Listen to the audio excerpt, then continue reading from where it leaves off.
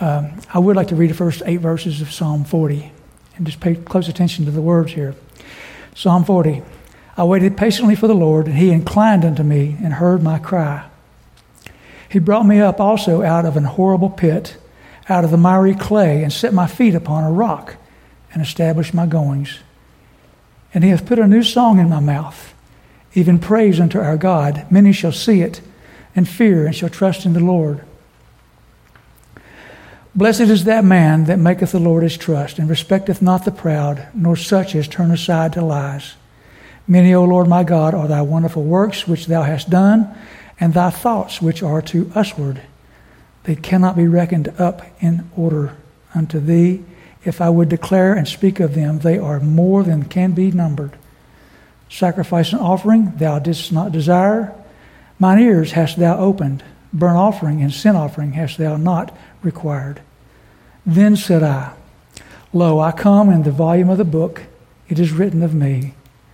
I delight to do thy will, O my God, yea, thy law is within my heart. And actually Psalm 40 verse 4 was the one that says, Blessed is the man that maketh the Lord his trust, and respecteth not the proud, nor such as turn aside to lies. I was born in Kimball, West Virginia on March 17th, 1951 at home. And my dad's birthday is March the 18th. And Dad asked, the doctor says, can you wait a couple of days? And Mother told Daddy, no way. Anyway, I was born to Berlin Wise Kemp and Cosby Elizabeth Kilby Kemp, and I spent the better part of my normal growing up early life in southern West Virginia between 2 counties of residence, Mercer and McDowell, with my parents and 4-year younger and only sibling sister, Rebecca, now with the Lord in July of 2019. During the very early years, we lived actually for a brief time in Roanoke, where my father worked 2 jobs, one at the NW Railroad and the other at Dr. Pepper Bottling Company. And of course, I have little memory of this early time. After this, our family moved back and forth somewhat between Mercer County and a very small community called Lashmeet, where I went to elementary school, and Elbert, West Virginia, and McDowell County near Welch, West Virginia. And during these early years, we also attended area PB churches, frequented, pastored, and served by family members, including my parents, maternal grandparents, and others acquainted to a few of you, such as Elder Noble Mann, Thomas's father, before he was born, and another preacher known as Elder Ben Jenkins, that Thomas, his namesake, Thomas Benjamin Mann. Little story there. I remember when I was little, cold winter, snow up to your knees, Elder Ben Jenkins coming up the gravel road to our house in his overcoat and galoshes. And he's a preacher in the Old Baptist Church, and he's carrying a chicken, bringing us a chicken. And you'll hear a little bit about that here in a little bit. But and as a young child, I can recall moments in church, and I can also well recall my Mama Kilby giving me a stick of Wrigley gum or a Lifesaver candy, and other times when reflection would yield me eyes closed and wondering, what if there were no world, no creation, no planets, stars, earth, not anything? What would it be like? Just blackness? And if just blackness and nothing else, would I or how would I have any conscious awareness, let alone then not understanding that I would not be there either?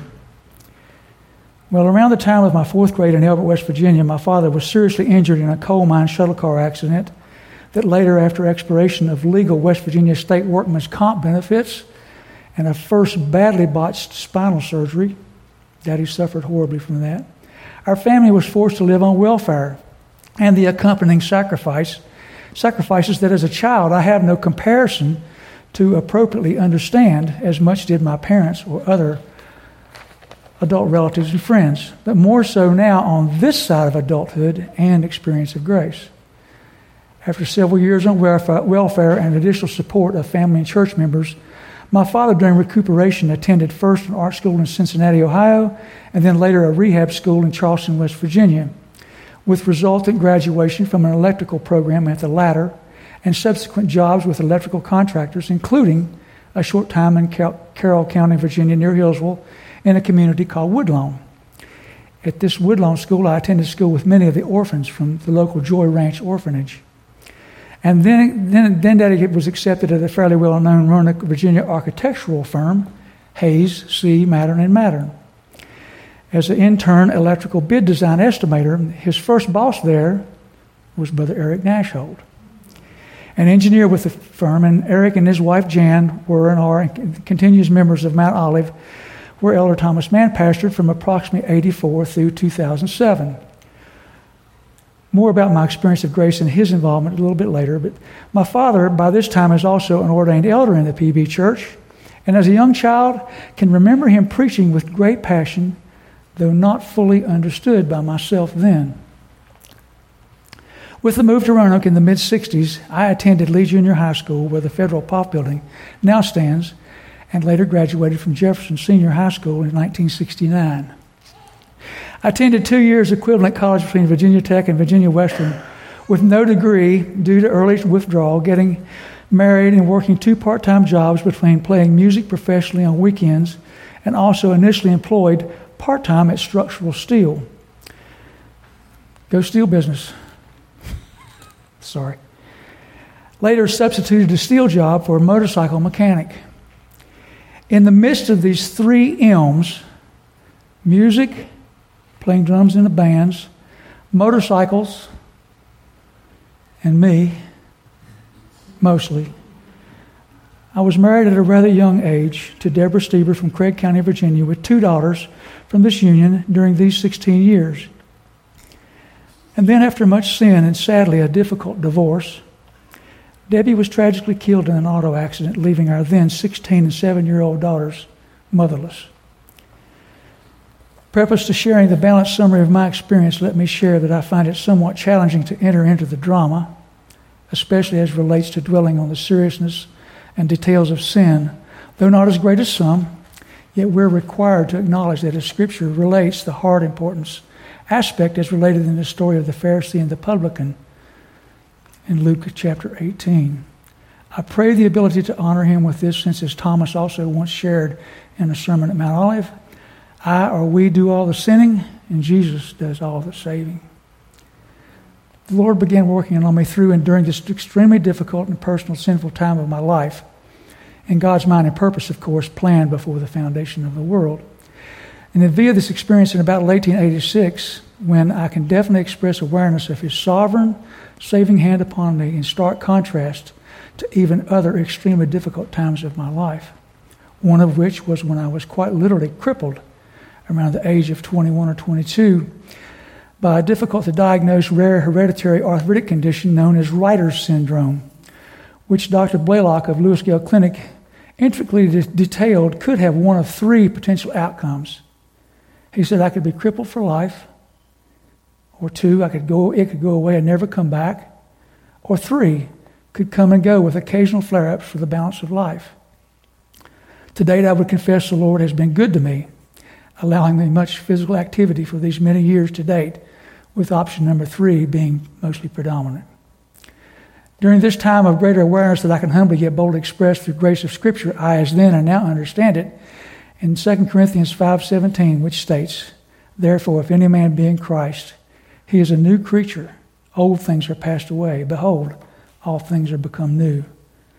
My father and mother were blessed to witness their son seeking truth and wisdom by attempting to be asking many of the right questions and dealing directly with the reality of unrepentant, relevant sin in life to that point, while also recognizing the beauty of God's Spirit in extending undeserved grace and mercy to me, the greatest of sinners.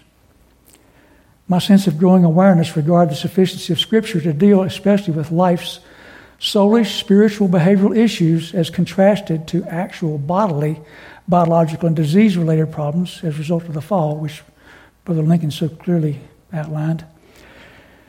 They were manifested greatly through a desire of not only reading Scripture, but also any books authored and related to Christian themes, but most notably, a book that just happened to cross my path, entitled Competent to Counsel by Dr. J. Adams.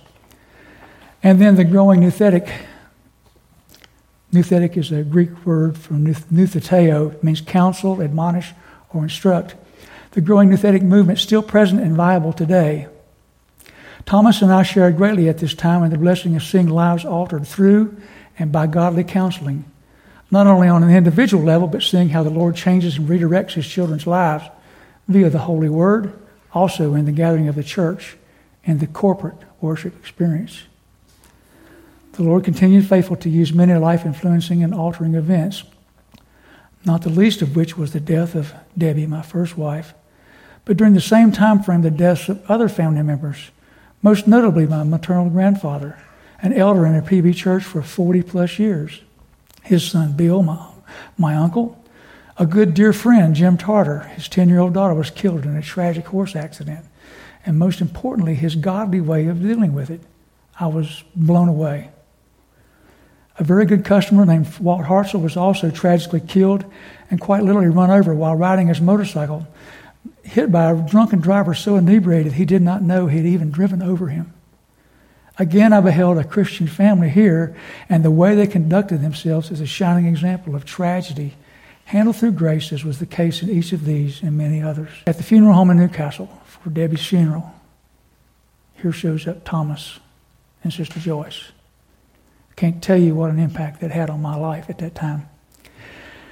There's, of course, myriads of other details not fully expressed for better understanding, but suffice to say, the sin of my life, well, again, as expressed in a sermon that Thomas once preached that we acknowledge from Romans 3:10, as it is written, there's none righteous, no, not one, and therefore each of us should rightly confess, if you only knew me like God knows me. Yet there's grace upon grace, and then more grace, for which we can all be eternally grateful. In the years following, the Lord is blessed with a wonderful, godly wife, Cindy, mother to our two sons, Evan and Emery. Brother Thomas's wife, midwife Hannah, delivered Emery at home. Several grand and great-grandchildren, yet can fully vow again in best summary, I do all the sinning and Jesus does all the saving.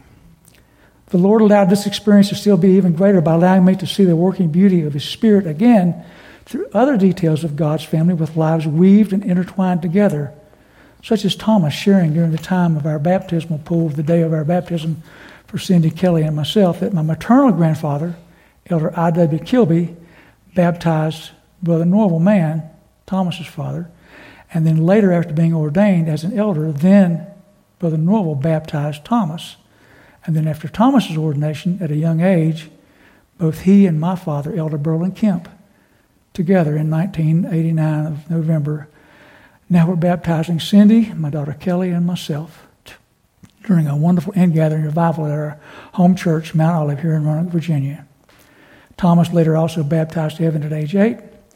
Our son Emery was one of the first baptizees here at Mount Olive by Brother Dolph in June 3rd of 2012. And even now, since coming to faith, Christian school that is, I'm still in that context, I have seen the Lord working in Romans 8:28 through a 2002 three-way church split. I knew overbearing, greedy owner at the shop that I worked at in 2005, where I was in a 30-plus year satisfying career path, and Thomas's subsequent departure from Mount Olive, while Thomas began teaching at FCS part-time and then a building program implemented, and his suggestion to me to pray and consider a facilities and maintenance director position that would assuredly not pay what might be considered sufficient in comparison. The rest, they say, is history, or I should say his story. I retired in August of 20. Galatians chapter 3, verses 6 through 9 says, even as Abraham believed God, it was accounted to him for righteousness. Know ye therefore that they which are of faith, the same are the children of Abraham. And the Scripture, foreseeing that God would justify the heathen through faith, preached before the gospel unto Abraham, saying, in thee shall all nations be blessed. So then they which be of faith are blessed with faithful Abraham. And 2 Corinthians 4:5 says, for we preach not ourselves, but Christ Jesus the Lord, and ourselves your servants for Jesus' sake. Since then, our family and church family has been beyond abundantly blessed to have the Painter family come be with us and share in our labors, trials, and provide comfort, leadership, love, and guidance for life here served in the Lord's kingdom. Blessedly, we have been taught these past rapid 12 years in practical, scriptural, mandated ways to discern truth from error, to get back up over and over after falling down, and not to enter into the present woke culture era of this poor, pitiful victim blame game. Reminder here that in the dictionary, both words victim and victor are very near to each other. So let us forever be ready to proclaim Christ's victory. I failed in an important time in my life, and Jesus, and not that he needs them, along with some of his angels, picked me up more than once and encouraged at a time when the world, which is backwards, was saying you need to give up, considering especially how sinful you were and still are. So you might as well give up, give in, and why bother? Many key people interceded for me and continues to this day. And like Paul, who named names, so could I, because the Lord knows them that are his, 2 Timothy 2:19. And many of you have and are blessed in similar capacity, also recognizing many of these intercessors have gone on to glory, as we've heard Brother Danny share. Proverbs 23:23, I'll close with this. It says, buy the truth and sell it not. Also wisdom and instruction and understanding. Everyone is selling something. And the big question is, what are we buying, literally and figuratively? Most importantly, spiritually and practically. Also, what are we selling? Are we proclaiming a Savior that can only save in a man-centered, limited capacity? Or a true Savior, Jesus Christ, who, as is clearly stated in Matthew 1:21, and she shall bring forth a son, and thou shalt call his name Jesus, for he shall save his people from their sins. I leave you with a question. My dad, Elder Brolin Kemp, who along with my mom and others, lovingly and patiently endured my endless persistent questions about my then poor, pitiful, grace-resistant attitude. During many of our spiritual discussions, he would simply say, Richard, how big is your God? So I say to all of us, how big is our God? And as my dad would have said, and he closed services many times, he said, thank you for your attention and God for his glory.